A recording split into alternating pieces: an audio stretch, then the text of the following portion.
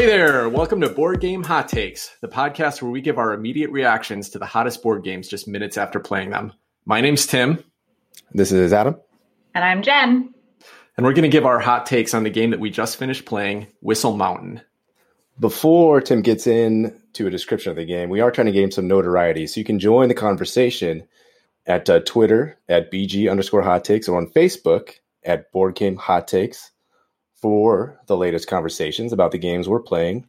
If you wouldn't mind, give us a nice rating on Apple Podcasts or wherever you listen to us to help more people find the show. Thanks, Adam. So let's jump into the game now, Tim. What do you got for us? In Whistle Mountain, players will use their airship fleet to jointly build a massive contraption out of scaffolding and machines in the Rocky Mountains. But as the contraption gets larger, it causes the snow to melt and rising floodwaters may put your workers at risk. So you'll want to rescue them from the floodwaters and put them to work at the highest levels of the contraption while building up the most valuable machines in order to win. On your turn, you'll usually take a gather action by sending one of your 3 airships out to one of the ports around the edge of the game board and taking the related actions, which include trading resources for machines, upgrades, cards, or scaffolding, or by placing the airship on the central board to collect resources. When you place the airship on the central board, you can either place it in an open space next to scaffolding and collecting any resources that are printed on the scaffolding adjacent to your ship, or you can place it on a machine, both activating the machine as well as collecting resources on the scaffolding next to that machine. Your 3 airships are different sizes, so when placing them on the board, the size of the airship will dictate if they fit in open spaces, as well as how many resources they may collect due to adjacency. When all of your airships have been placed on the board, you'll take a forge action, which will allow you to pull back all of your airships and then build between 1 to 3 scaffolding pieces or machines on the central board, as well as place one of your workers on an open piece of scaffolding. When you place scaffolding on the main board, it can be placed in any open space on the board adjacent to existing scaffolding, and you'll gain a point for each segment of your scaffolding piece that is adjacent to an existing scaffolding or machine. When you build a machine on the board, it has to fit fully onto existing scaffolding pieces, and if it covers any workers, those workers will be moved to the side of the board where they will be worth endgame points based on how high up in the contraption they were. When a machine is built above a particular segment on the board, the flood levels rise and an entire segment of the main board and contraption are covered with water. If there are any workers on scaffolding where this water is placed, they'll be pushed into the flood whirlpool below and will be worth negative points if they aren't rescued before the end of the game.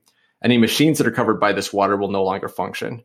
Once the flood levels rise to a certain level of the board, the game ends and players will score additional endgame points for workers that worked on machines and unused resources, and will lose points for workers who are not rescued from the floodwaters. And the player with the most points is the winner. So let's get into the conversation. Let's start with the mechanisms. And Jen, I want to start with you. Any mechanisms that really stood out to you in this game?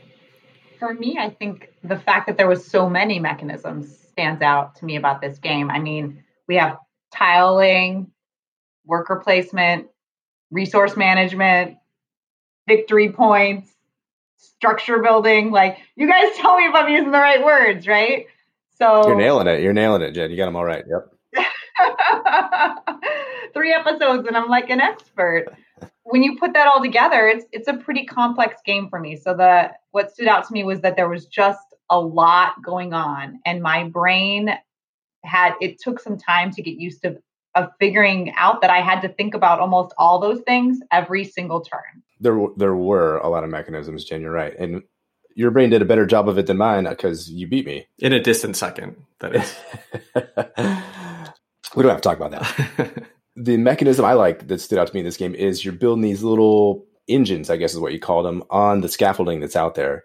And then you can put your airship in such a way, so you're kind of placing your airship or hot air balloon, or I think there's 3 sizes, right? There's a hot air balloon is the smallest one. The middle one, I don't know if it's like a blimp. It's a blimp. And maybe the biggest one. Yeah. Biggest one's like an airship or a Zeppelin. Nope. It's a dreadnought. Oh, a dreadnought. How about that? So the hot air balloon takes up 1 square. The middle one, whatever it's called, takes up 2 squares. And the dreadnought takes up a length or width of 3 squares, depending on how you want to orient it. It's pretty fun. You can put these out there on the scaffolding or adjacent to the scaffolding and these engines, and you get to reap the benefits of being close to that. So that's one way to collect points or resources or whatever's out there on these engines. So that little puzzle was pretty cool. And that's the one thing I want to start with and get your guys' reactions on. Okay, so let me step back a second, and I want to kind of come back to where the engines fall into the game. So the game is a pretty standard worker placement game in general, right? You've got these 3 pieces think of them your 3 workers, and you put them out of the board and they do an action. So you've seen that in a billion other worker placement games. And when the first couple rounds of the game, it feels just like a traditional worker placement. You're either putting them in the middle board to get resources, or you're putting them on the edge of the board to turn those resources into some of the things you're going to be using later in the game to build, right? Pretty straightforward. Doesn't seem very complex. Decisions aren't that big. The resources you can get at the beginning of the game when you place your ship next to it, there's usually one best choice on the game in the first couple of turns. Pretty simple. Going back to what Adam just said, where it really gets interesting, by maybe the 4th or 5th round, you've started to build a couple of these little engines out on the board. The cool thing is that you place your airship on one of the engines, you activate the engine, and the engine might give you a couple resources, or it might let you convert a resource into something bigger or do some other crazy action. But then you also get to activate the spaces that are adjacent to your airship. So you'll get the resources that are on the scaffolding adjacent to it. But then it even gets more interesting once you get 2 machines next to each other. You're triggering the machine, you're getting the resources from the scaffolding, and you're triggering another machine. By the end of the game, you can take an action where you're getting like 5 or 6 things happening on the board just with your one airship placement. And it gets super fun then. And it gets really fun to try to optimize that and, get the resources that you really need and try to get as many engines happening as you want, but also trying to block other people. Because, hey, if I put my 3 ship here, even though I only get the same benefit as I would if I put my 2-size ship there, I can block Jen from putting her 1-size ship there. And so it's pretty neat. The decision space gets really interesting towards the end of the game. So I just to add on to what Adam said there, that those machines are very cool. Once they start triggering, they kind of take off and the game really picks up towards the middle game. There's a tremendous sense of emergence is the word that keeps coming to my head. So, the first round, like you said, is just kind of ho-hum, not too much going on, but then it just kind of explodes with the amount of options and resources and stuff you're gathering and options that are available to you. So I like that emergence that comes with this game. Yeah, and how that appears here is that, like I said, it starts out as a very simple worker placement game. When I teach the rules, it was a pretty quick teach, to be honest. Like Adam had never even read the rules or anything. It took me maybe 10 minutes to get through it with a couple of questions and stuff in there. The only thing that you have to spend a little time on in the rules is kind of explaining how the forge action works and the way you can place your scaffolding and where the kind of the rules you have to follow for the tile placement piece of the game. Placing the scaffolding, which are little polyomino tiles. So they come in a few different shapes. They look like little Tetris tiles. So you kind of have to just, explain what happens, where can you place them? And then when you place engines, they have to fit all within those tiles. So there's some little bit of complexity in the rules for placing those.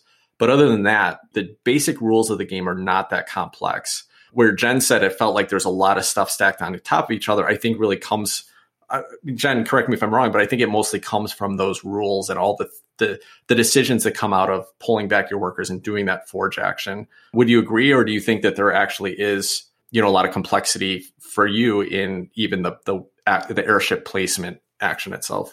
Well, if you're competing with all the things that you want to do, you want to build the machines, and you want to build your scaffolding, and you want to get the points that come along with that, and you want to upgrade your airships and all those things. And so it's a big risk reward and resource management. When you look at that, I think there is a complexity to it.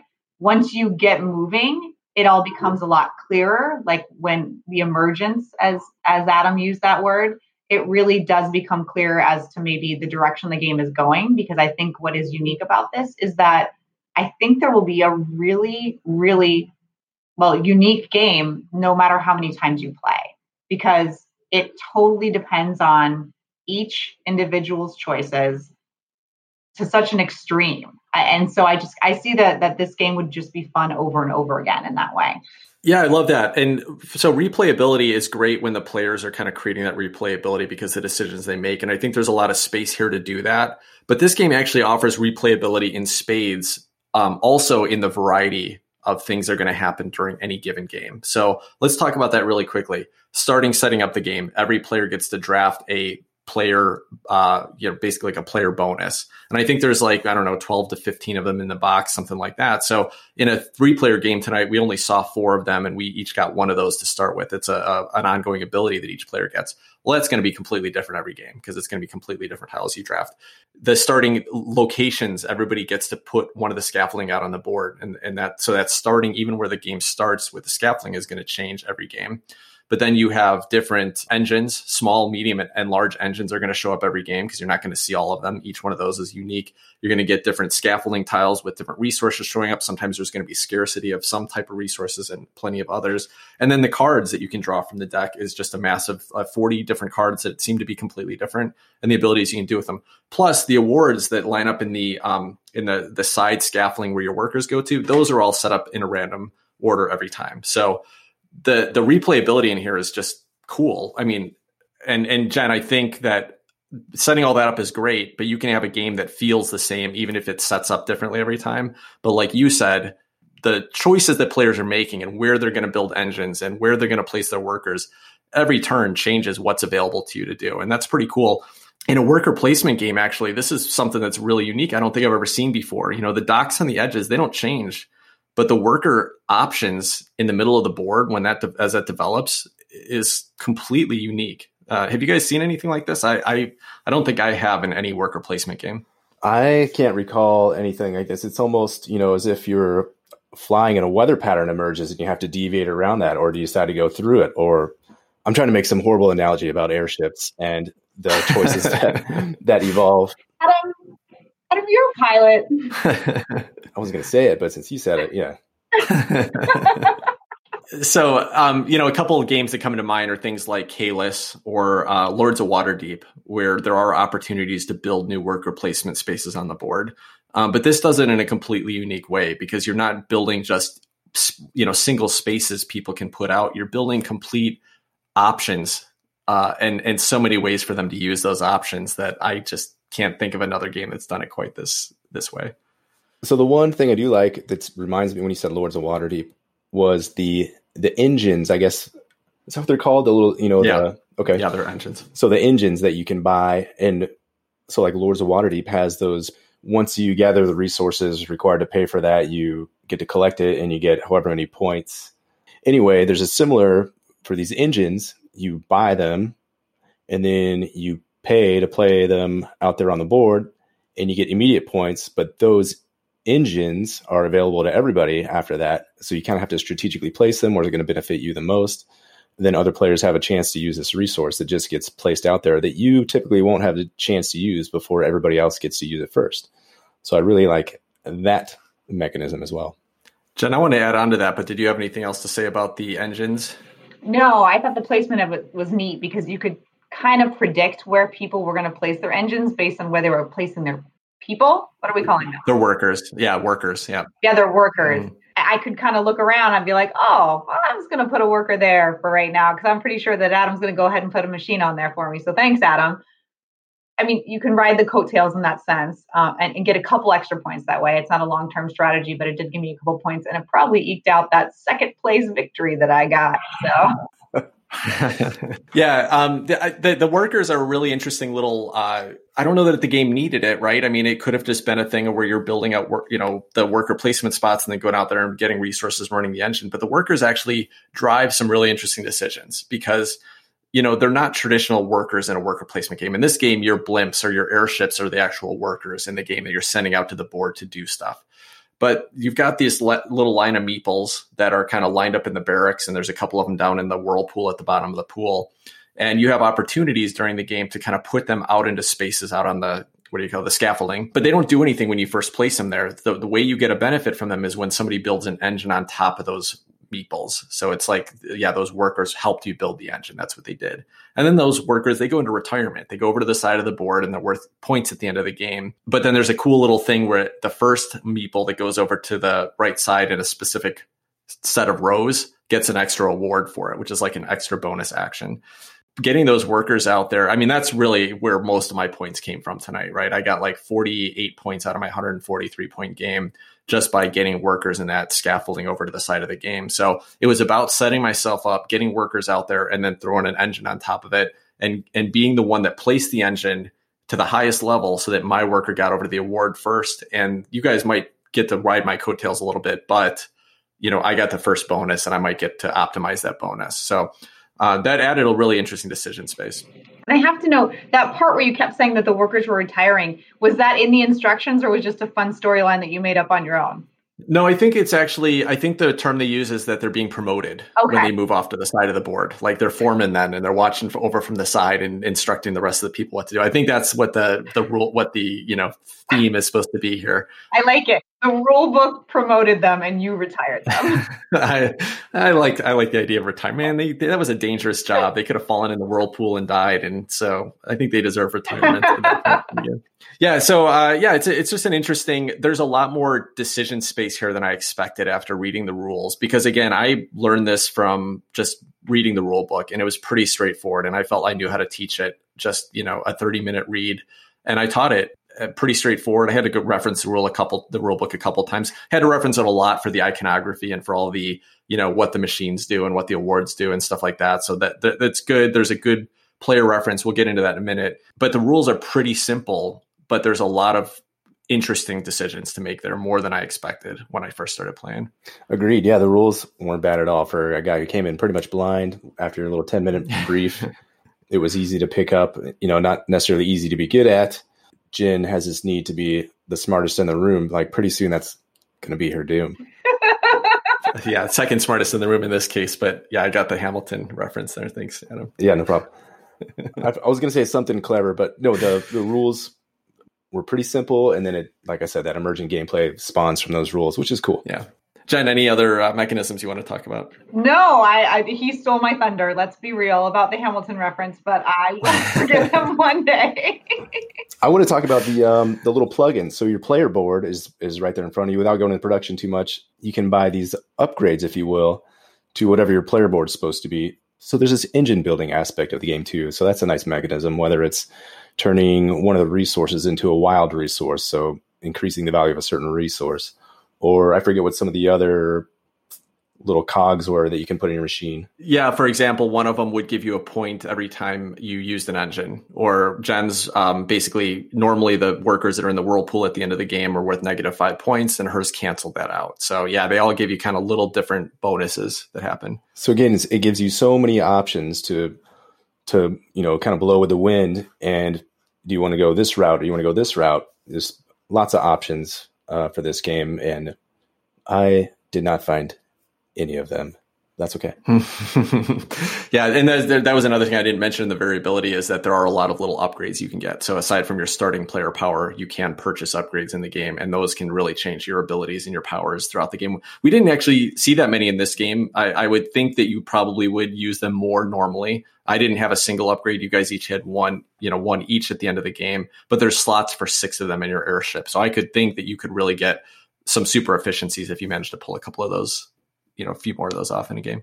Agree. I got the sense that this was kind of almost a race game too, where you're kind of you can kind of push the tempo of the game and kind of leave people in the dust. If there was a couple of times early where Tim got to build those engines above the bridge level and washed a couple of our dudes into the little whirlpool or whatever it's called down there. So I was kind of trying to chase from behind, get my dudes out of there. So that's a -5 points, whereas getting them to the side is at least a +5 points. So it could be like a 10-point swing if I leave my dude drown in the whirlpool down there. Yeah. And that's actually one of the kind of neat mechanisms that happens here too. They could have handled the end game in a lot of different ways here, but the way that the board develops, so not only are you building up on this board and kind of adding scaffolding and adding engines, that gives more worker placement spots, but then it's actually eliminating worker placement spots as the game evolves, because basically what happens is every time you build up an engine, as I mentioned, as you build an engine above a certain place on the board, you take a whole strip of water resource, this little cardboard strip that just covers over a whole row of the board, so it changes things. It shuts down certain engines, and if there are workers down there, then they go into the wash. So you got to kind of, carefully, when you place those early workers, do you place them in a place where they could get washed down later on? Or if you don't get enough workers out of the barracks from the side, they'll get sent to the wash as the water starts to rise. So the water leveling rising is just another kind of cool little mechanism that's not super complicated. Adds another level to the game, or another layer that I thought was fun to try to get ahead of and, optimize around it. Anything else, Adam? Not for me. Okay. Well, as always, I have a ton to say, so I'm just going to talk about one more mechanism really quickly. And that is, I just want to point out that Luke Laurie is kind of known. This is his third kind of big box release design.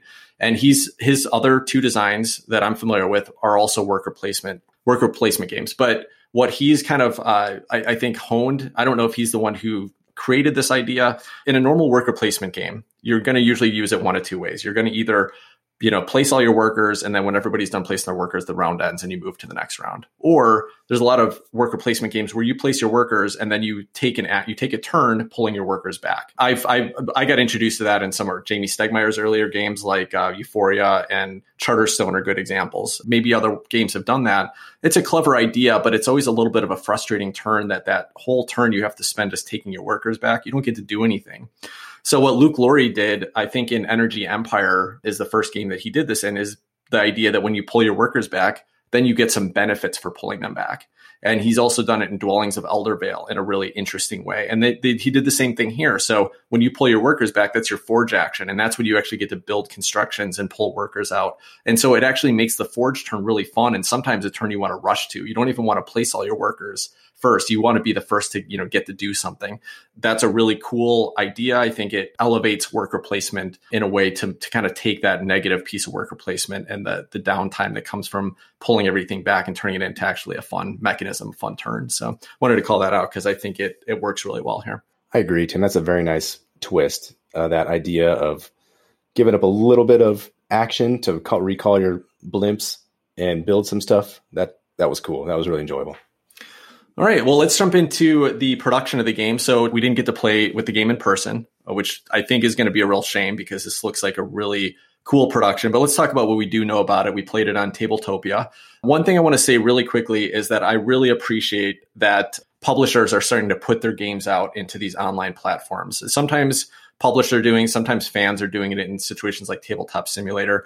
But we got the opportunity a few weeks ago to play Dinosaur World, for example, because the publisher put the game out on Tabletop Simulator before the Kickstarter even finished. And that was really awesome. Like, that's nice that they gave us a chance to actually play it before deciding whether it was the right game for us to back, right? So that was cool. Well, Bezier did a similar thing here in that the release date is this week, and they've got it out on Tabletopia where people can go out and use it. And it's free. You don't even have to have a membership on Tabletopia to use it. So I think it's awesome that they're letting people get out there and play it and try the game before you decide, make a decision to purchase it.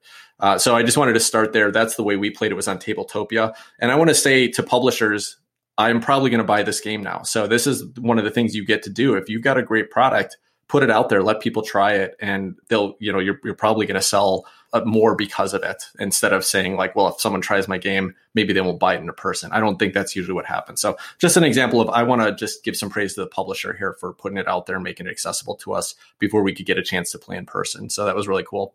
So anyway, let's jump in now to the production that we have gotten a chance to experience. Adam, why don't we start with you this time? What stands out to you from a production perspective? So from the production perspective, I got some pictures up on Board Game Geek to get a better sense of what the production might be like. And one of the things that was bugging me on Tabletopia was the water strip, bringing that in. That was a little finicky on there. But on the production itself, first of all, overall, let me say the color scheme is fantastic. The art is cute. You got these kind of little cogs and gears. It's pseudo steampunk, not really, hardcore steampunk, but it then just has the map has or the board has a nice mountain landscape and some pine trees. So a really nice color palette that I like very much.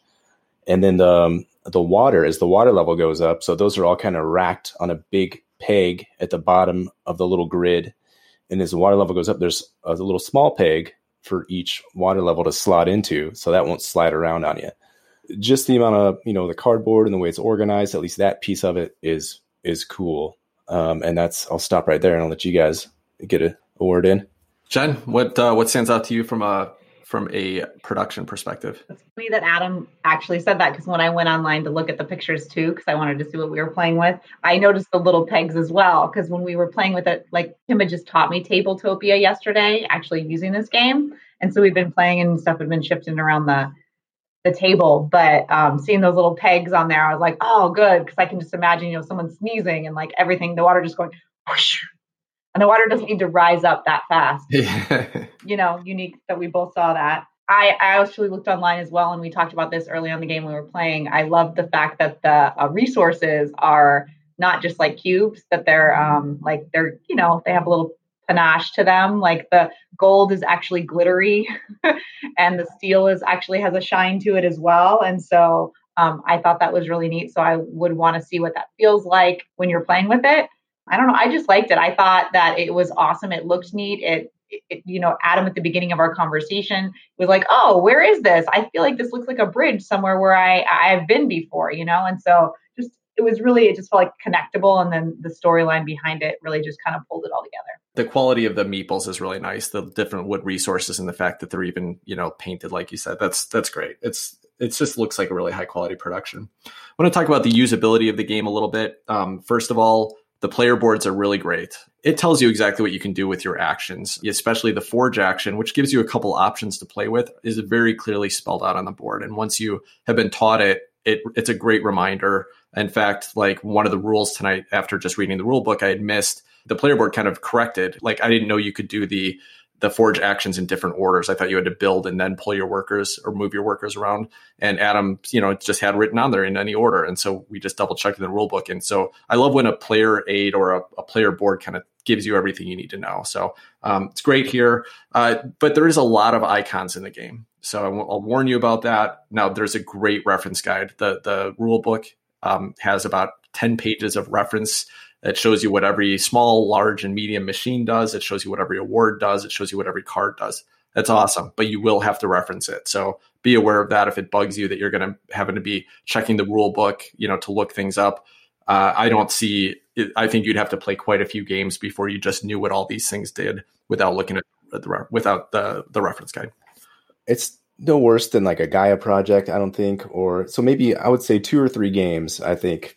So after playing it just the one time, I think the majority of the iconography I had down, there's just a few weird ones that didn't quite make sense to me. So aside from those kind of fringy, 30% or so, 1 or 2 more games that have those down before you didn't need to reference the rulebook. I would compare this more to the Castles of Burgundy and the technology tiles in Castles of Burgundy, right? So yeah, after the first couple of games, you'll know the iconography for almost everything, but there's going to be some technology tiles you're not going to see in the first few games. And when they do come up, you will have to reference the rulebook. And I think fair enough. Yep. The same thing, the large machines especially seem particularly complex as far as what the iconography did. So probably with those is going to be the one place I would say most likely. Yep. Yeah, go ahead, Adam. I was just agreeing. Yeah, but but again, the rulebook has a fantastic reference in it. So it's not like you're ever going to have a hard time deciphering anything. Everything was very well spelled out. We looked it up. We knew exactly what it did. No questions after we looked at the rulebook for it. So it's there, easy to reference. But you will have to reference it for a little while. And I actually felt like it was a little bit easier, believe it or not, than Castles of Burgundy or, say, the Artemis Project, because I've played both of those games much more than I've played this one, obviously. And I still have to look at the rule book or ask you what they mean. And this one, there were some of them were just intuitive. Yeah. That felt like a big deal, that if you can get some of them on your own without even asking or looking, then that's working for me. Yeah, you should look at the very last page of the rule book, I think. I'm going to pull it up right here, but there is actually a page that just has every icon in the game reference. Yeah, it's page 20 in the rule book, and it looks to me about 60 icons on that page. Theoretically, if you just had that page, you could decipher probably everything else in the game that it has to offer. Still, 60 icons to get familiar with and recognize what they do. They are pretty intuitive. There's a lot there, though. I'm gonna hold my ground on that one. I do think that there's a lot to look at. That doesn't make it bad. I think that's what's going to give it the variety and a lot of interesting things that could happen in a game. But they are there. So to give maybe another hopefully helpful comparison, maybe not, but Fort. This kind of reminds me of Fort. So I don't know. Fort maybe has 12 to 15 or somewhere in that neighborhood, less than 20. Yeah. But it has that reference card right there, and you can, look at it right in front of you. That gives me this kind of feel to it as well. And you're right, this does have a significantly more, but I think you're right. Take a few games to get them all down. Yeah. Now, I don't know for sure if the physical game comes with any kind of player aids, or if you do have to reference the rulebook. I think it would be fantastic if they did come with a Fort type of player aid that just had a lot of this stuff spelled out for you. I don't know if it does or not. So, but again, it's fine. I think it's okay. Adam, do you want to jump into something else? I guess it's okay. The scoring, so there's a lot of points going on in this game. And the way they track the scoring is with these stars. So you have big stars worth 50, Middle stars are worth 10. A little bit smaller ones are worth 5. And the numbers are all right on them. The smallest stars are worth 1. So throughout the game, you're kind of changing up and down with these stars. There's no like point tracker around the edge of the board, or there's not, I don't know. So that's one way to do it. And it's not okay. That's a word I wasn't going to use. I was going to say it's okay in a very distasteful way. I don't think it is. I think it's the one big production decision that they messed up in this game. I don't know why exactly. So, it's possible that they were trying to keep scoring a little less visible, like in-game scoring. For instance, if you've got a score tracker, you can kind of see where everybody is. I don't think these are supposed to be hidden resources, but I guess it gives a little bit of obscurity to how scoring is going if there's just a bunch of little stars all over somebody's side of the player board. I haven't checked that far into the rulebook to see if you could ask a player and say, how many points do you have? Or if that's kind of semi-hidden information. That's the only reason I can imagine why they use this mechanism. I don't think that's why they did. I think I know why they used it. That's the only reason they should have used it, is if they wanted to obscure that a little bit. The reason I think they did it is because they put the docks on the outside of the game board, where you could slot your little airships into, which is a cute little feature. It's fun. I bet it feels great when you're doing it in person. But they then couldn't put a scoring, scoring places on the outside of the board. So my guess is that's why they opted for this thing. I think they should have thrown another little board in there for scoring, a separate board if needed. I don't really love separate boards for that type of thing, but in this case, that would have been preferred over the stars. So that's my thought. I don't know. Be interested to hear if the designers or publisher, chime in and, kind of fill us in on that decision. Maybe I'll tweet at them and see if they can answer that for me, but I'm pretty interested in how that decision came about. Jen, what do you think about the stars? I think they're burdensome. And I would rather have a point track, but Tim's point was interesting. And I also don't like a separate board for scoring, because we have done that now in 1 or 2 games, and that has also felt burdensome. So darn it, I want the cute little cutouts as well as a point tracker. But what I did like about the piece, those little gears that we got to upgrade our ships, they were actually gears. They were actually textured around the outside, and then I got to put it on my board, and I was like, yeah. So I thought that was a pretty neat piece of the production as well. But yeah, definitely a point tracker, no stars, and no extra board. And then please keep the cute little places to put our blimps and dreadnoughts. Yeah, the player boards are cool. They have those little slots for the gears, like you were saying, Jen. I think that's pretty neat production wise. And yeah, there's I don't know how many, 40 or something gears you can slot into those. And then there's a little starter bonus that has a little specialized cutout. So that's cool. And then to go back to the start, I'd almost rather just play with like poker chips or something. That's, if you can have individual score counters, why not have something tactile and fun? So just leave the stars in the box and get out the poker chips or something. You haven't played Whistle Stop, have you, Adam? No, I have not. When we were talking about this game, I pulled up Whistle Stop because I'm a moron and I got the games wrong. And I was looking at it for a second. It looked pretty cute. But no, I haven't played it, is the short answer.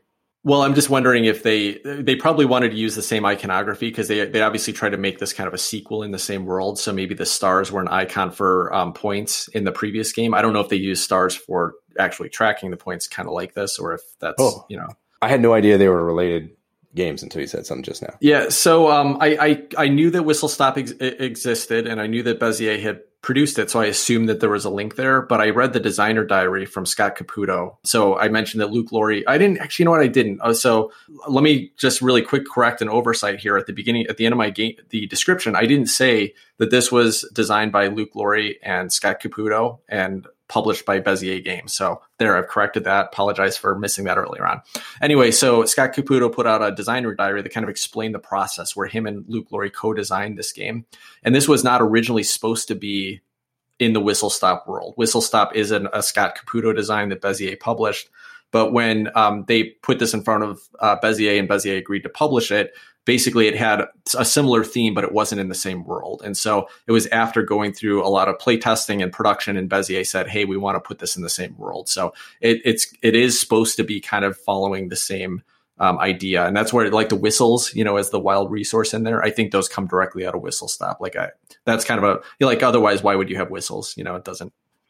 That makes more sense now. Yeah, I don't see too many blimps with like whistles on them, but maybe I don't see too many blimps either. So I think we may have to play Whistle Stop, because I just Googled it, and there's little trains and wooden trains, and they're adorable. So nice. Yeah, it looks cute. Right? And I think I'll say that I think Bezier maybe made a good decision, or at least this game has a really adorable production. It's cute. It looks fun. Like you see it on the table and it looks like a fun production. Now, I think the naming of Whistle Mountain is a little generic. And if I didn't get if I hadn't been following the designer, as I mentioned in last week's, games I'm excited for segment, I probably this would not even have been on my radar, to be honest. So I think it's unfortunately a little generic from that perspective, but they did put a really cute production in here. I think it all fits really well. Now that I've opened the box and, kind of looked under the hood, I think it works pretty well. Do we normally talk about theme here, or do we have a separate segment? No, we talk. We sometimes come. Well, if Chris is on the show, it's the first thing he talks about in the middle of mechanisms. So we can throw it in whenever you want to. I'm gonna go all Chris on everybody now, and I'll get my deep baritone voice going. And I want to talk about the theme.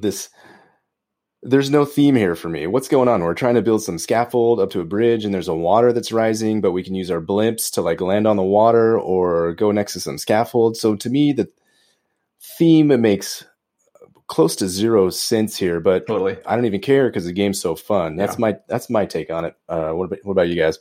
Yeah, I'm 100% on right there with you. Like when I was reading the rule book and trying to teach what you're doing here, no, it doesn't make any sense at all, but I don't even care. It like I said, it's kind of the same thing as the naming. It seems generic, but once you put this package together, like I'm looking at, pictures in the rule book and man, it's just such a pretty, set of components out on the board with all kinds of little stuff that looks like it's happening, but it's fairly easy to understand what's going on. And so, yeah, again, so going back to the Scott Caputo's design diary, what he said was that they had kind of planned out this idea.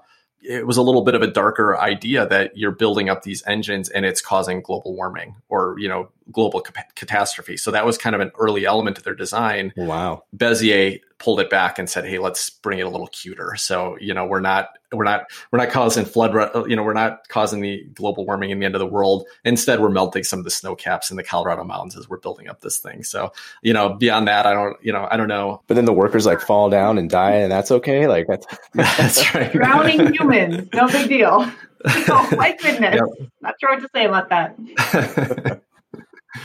Well, yeah, it all works as a package, but agreed, there's not a whole lot of sense in the general theming. Yeah. Okay. All right. Sounds good. Well, let's talk about moments in the game today. Why don't I start with this one? Because I feel like I experienced a really cool moment in this game.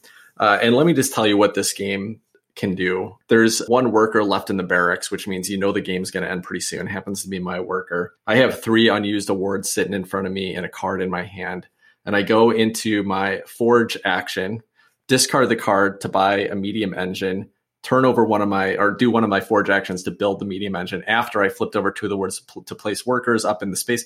Bottom line is I picked up 47 points in that final turn. It was awesome. It was such a fun set of combos that triggered all in that one turn. And that wasn't even a turn where you're hitting all the engines because those were always fun too. So this was kind of like a unexpected set of combos that happened. But man, when I saw that all set up and saw that it was going to trigger at the end of the game, so I knew you guys weren't going to have a chance to catch up with me. That felt so good. That was just a cool, wow, look at all this stuff that came together and I'm able to kind of assemble it at the right time and make it all work. And if one of you guys had done a forge before I got to my turn and kind of blocked the space I was going to build in, it could have made a difference, but it all worked out perfectly. So bam, that was fun. It was a fun way to end the game for me anyway. What about you, Jen? Any fun, interesting moments that you had in this game tonight? It doesn't have to be fun moments. Any moments that stood out to you? I think it's realizing that it's an exponential game. Like the pace of the game is exponential. The first couple rounds were a bit slow and you're like, all right, we're doing this and everyone's making their decisions and we're all talking about it. And it was a little collaborative this time around, which was appreciated because some of us got certain pieces and some of us didn't. And we just were there to figure it out and enjoy ourselves and get to the end of the game. I think that when the machine started getting on the scaffolding, then realizing that you were triggering this one and you were triggering the adjacent one and you could also collect the resources on the outside, things were going really, really fast. It made it much more engaging in that sense. And so I enjoyed it in that. So we kind of have 2 different modes of play. You have maybe we need to figure out, maybe we're going to have some house rules, right? It's going to be here's the express route, like we have in Space Base, right? That you still haven't taught us yet, where, you can kind of get past those first 10 rounds where nothing really happens. in order to get to the good stuff. But it picks up quickly, right? Yeah. So yesterday, I pulled this up on Tabletopia just to kind of check out the experience, make sure I understood the rules. And Jen and I played through a few rounds of it. And we got through maybe 2 forge actions. So you can say like 6 turns each. And I got done with that. And I was like, I don't think this game is for me. I don't think it's got enough depth to it. I don't think it's interesting enough. I don't think enough is going to happen. So that was my feeling after the first 6 turns.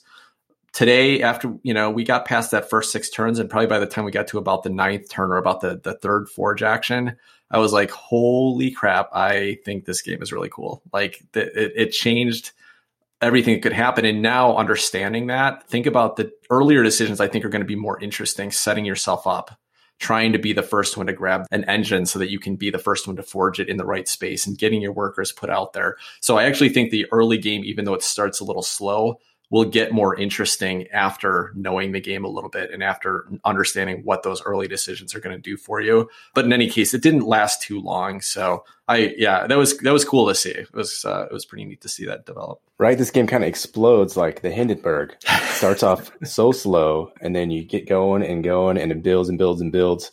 The moment of the game for me had to be, until Tim blew up for 50 points at the end of the game, which I still want to talk about more. I had my little hot air balloon. I could go to, I had a little special power where it could activate a machine twice, any adjacent machines twice that it was next to. So I got to go put it in one little spot, I think next to 3 machines. I got all kinds of resources.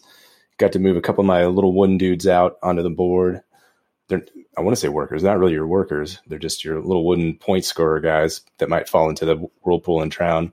So I got to do a bunch of stuff, and I thought that was rad. And this is just on a first play. And then seeing Tim catch on by that last, with 2-3 turns left to go, catch on and just be like, oh man, I could combo this, and this, and rack up so many points in one turn. That's fun to see. And it gives me that sense of wanting to play again. Like, oh man, I want to do that. I want to get 40 points in one turn. And I want to do that like 3 turns in a row. Because I think it's very possible in this game to have some big rounds at the end of the game. Yeah, which makes it even more forgivable that you have to track all those freaking points with little tiny star tokens. Like, come on. I mean, I thought if we're playing up to 30 points, then sure, let's count them with star tokens. But 150 points. If the star tokens were metal and felt good in our hands, do you think we would feel differently about this? If they were like gears or something, or little little air related to airships or something, I don't know. I guess there's no theme in this game. So yeah, as long as they were just metal something, that'd be cool. No doubt in my mind that there will be upgraded components available to replace the cardboard chits for the star token. So I guess we'll probably get the chance to try it out at some point. I do want to point out that for the production, you do have to pay for it a little bit. You know what? It's not going for too much. About $50 is what you can find it for. So that's reasonable, I think, for what you get out of this game. Yeah, I mean, for a new release Euro, I think that's a totally fine value. I'd say it's listed that MSRP must be $69.95 because that's what it's going for on Amazon right now. But if you're finding it for like 50 something bucks online, I think that's pretty solid. Yeah, $50 or under just across a few of the bigger name online board game stores. Yeah. So yeah, that MSRP is a little high. I don't know. I probably, knowing the gameplay that's in here, and there's a lot of components and decent. I don't think it's terrible. I agree. It's more of a 50 price point game to me. So not too bad. Cool. All right. Well, let's jump in to our final question on this game. And that is, would you request to play it again? So I'll just get mine out of the way really quickly. I mentioned a couple times during this conversation that I really liked it, that I'm tempted to buy it now after playing it online one time. So I definitely see this having some gameplay coming up. I could see this being one that I request on the next game night where it's my choice to play a game. I had a really fun time with it. I think there's a lot to explore with it as well. So yeah, I'm looking forward to it. I'd love to give it a shot. What about you, Adam? I talked about it a little bit. This game left me with that sense of wanting to play again, you just got a little taste, a little appetizer. This game gave me a hint of what it has to offer, and I want to explore the full spectrum of what it has to offer. So I'm looking forward to playing it again very much. What about you, Jen? Yeah, I think it has a lot of replayability. I think that the puzzle that's going on that board is really impressive. And I'd like to play with it in all different ways. And so I think that it would not be a boring game to play again. And I can imagine playing it with the same people over and over again, which is kind of what's going on. Yay, pandemic right now. And it's still being awesome. right? And, bringing new people into the fold. But I don't know if this is a game kind of like Houses of Burgundy where you can predict what someone's going to do. So I would be curious to play it a couple times and see like, oh, I'm playing with Adam, I know what he's going to do. Or if it's just kind of, you never know what's going to happen. Yeah, that's interesting. I think that will be interesting to watch over a few plays as well. Because like, how much does your starting player power dictate what you're doing? I wonder, would our gameplay have been a lot different this time? I think Adams would have for sure. I definitely took advantage of mine in a couple of spaces as well. So I think your starting player power, I think the technologies you grab earlier, I think you just what's available to you on the worker placement spots and the resources that you manage to gather at certain times really going to change things up. So yeah, it'd be interesting to see whether it's super tactical and just kind of making decisions the best you can at the time, or whether you can kind of find a strategy that works for you and the way you want to play with it. But you did remind me of one more thing I wanted to mention for sure in this review, because again, I don't know if other people feel this way, but when I read about it, I was a little worried that I would not enjoy the part of where you're building this thing together. So, when you put scaffolding out or when you put machines out on the board, usually someone else is going to get the opportunity to use those things before you do, because you're placing those things and then now they get to move. And that means that maybe you've put some scaffolding out, they can put a machine up first, or you've put a machine up so they can activate it first. I've played some other games, and the one that comes the most to mind when I was reading the rules on this is Imhotep, which is a game where there's a lot of, I won't get too much into the rules description, but basically you're going to do some stuff, but the decisions that you make don't have a lot of impact on your game because you kind of don't have control of how those proceed. And I was afraid that this was going to do the same thing to me. And it didn't at all, because the opportunity of setting an engine up, yeah, other people get to use it, but you also get to optimize where you place that engine and get the most points for where you place the scaffolding, get the most points for the workers that you've activated. You get a lot of good decisions to make when you're building that thing.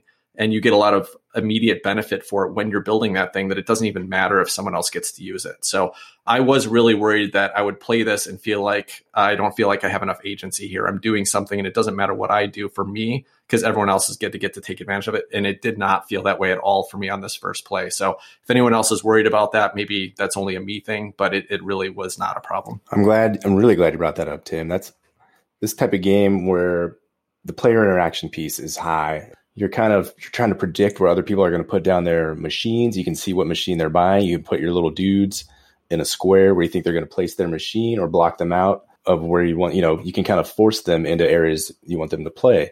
This is one of my favorite kind of games, kind of like a game like Soul, which we played once. It was kind of all right for our group, but I like that kind of aspect where you're using other people's actions or other people's buildings that they put out there, and you have to use them if you want to score well and do well in this game. So I really like that the interaction piece is high, it's solid, and it's interesting. It's not, it's not so straightforward. Yeah, and I'll end this conversation right after this comment, but Soul's a great example of a game that I did not enjoy at all, and I think it was a big part of it was that piece of it. It was on one play, but I felt like I would do an action, and then you guys would take advantage of it. And to me, I don't know, something about that just hasn't worked for me in the past. It was not a problem in this game, so. All right, I think that'll wrap up our conversation on Whistle Mountain, and we'll talk about things that we're excited about in gaming this week right after this.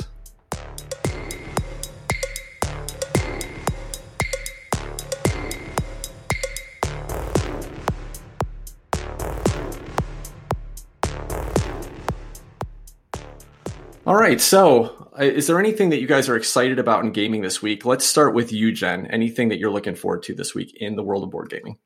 I have a busy week this week with work and other things, and so I hadn't really thought about it. But after playing this game, I kind of want to try Whistle Stop just to see, what it is. After looking up the pieces online and knowing that we enjoyed this, I'd be curious to see what the game that came before this, even if they aren't directly related, feels like in my brain. Yeah, I've heard good things about it too. So I would love to play it. I don't know if maybe we can try it on Tabletopia, but maybe check to see if we can pick it up in person and bust out a game or two. Although I'm kind of tempted just to pick up Whistle Mountain and play that some more because I really like that. So, but that's cool. All right, right on. Well, there you go, Scott Caputo. You just sold us another game by letting us play this one on Tabletopia.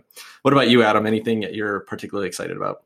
I'm going to piggyback on what Jen said. Whistle Stop looked cool. When I pulled up the rules accidentally, I was browsing through that and I was like, this looks like a train game. I don't know, where's the blimps and stuff. So the pieces look cute, and just from a production standpoint, it looks cool. So I'd be interested to try it as well. But I am excited. So I'm in a little Discord group. Dad's on a Map. They're having a virtual convention this weekend. So I have, 13 games I'm interested in, and maybe I'll get to play 8 or 9 of those. We'll see. So big weekend of online gaming coming up for me Friday, Saturday, and Sunday. I am looking forward to that. Should be fun. That sounds awesome. Any you want to throw out a couple that you're particularly excited about? Yeah, so Dune is one of them. Soul is going to be one of them. Inish, I got on there. Tried to push for Eclipse. Nobody wanted to do that. Organism, that's a new game by the same guy who did Soul. 1841, it's a genre of train game that's fairly complex. Some little cube rail games are going to be fun. The Expanse board game. So those are just a few that are out there we're going to play. I'd like to try The Expanse. I've heard fun things about it, and Jeff Engelstein designed it. And I've heard it compared to Twilight Struggle quite a bit. But to me, it seems like a more fun and more interesting experience than a game like Twilight Struggle, which is just not a theme that really grabs me. I agree. Twilight Struggle wasn't really for me, but it's like a 4-player Twilight Struggle light, I guess. You're making interesting decisions each time. You're kind of dueling back and forth between the 4 of you for control over the 3 bands of the solar system. And there's a couple point scoring opportunities. It's fun. It's really fun. Nice. Awesome. I'll just mention one really quick thing. So I've there's a game that I've been having a lot of fun with lately called The Crew, Quest for Planet 9, I think. And it's a little cooperative trick-taking game, which I picked up. I think it was a Spiel des Jahres winner this year, but I had a chance to play it a few times with a couple different groups. I really loved it. So far, it hasn't really stuck with the groups I've played with, unfortunately. So I would like to be playing it a little bit more than I've had a chance to. But I just saw that Cosmos, which publishes that game, released a teaser for the German edition of The Crew. I think it's called Deep Sea Adventures or something like that. They just had the German the German translation at this point, but it looks like they're going to basically do a follow-up to The Crew in a deep sea setting. And I'm really excited. I mean, if they just do the exact same mechanisms as The Crew, it might not be that interesting, but I have a feeling they'll throw in a couple of twists and change some things around. And I just loved what The Crew did as far as turning what is a very traditional trick-taking game, kind of turning it on its head and putting little twists and tricks in that you have to struggle over every round. And the idea that you're doing it cooperatively was a lot more fun than I expected, because I'm not usually a big fan of co-ops. But in this case, it worked really well in a little light trick-taking game that everyone's cheering about when you're successful on a mission and booing about when you fail because somebody made a dumb mistake with the card that they throw out there. So looking for more of that Crew content. I just got to find the right group to play it with. So looking forward to that. All right. Well, I think that will wrap us up this week. Again, join the conversation. If you'd like to find us online, we'd love to hear from you. Until next week, take care, everybody. Bye-bye. Thanks for having me.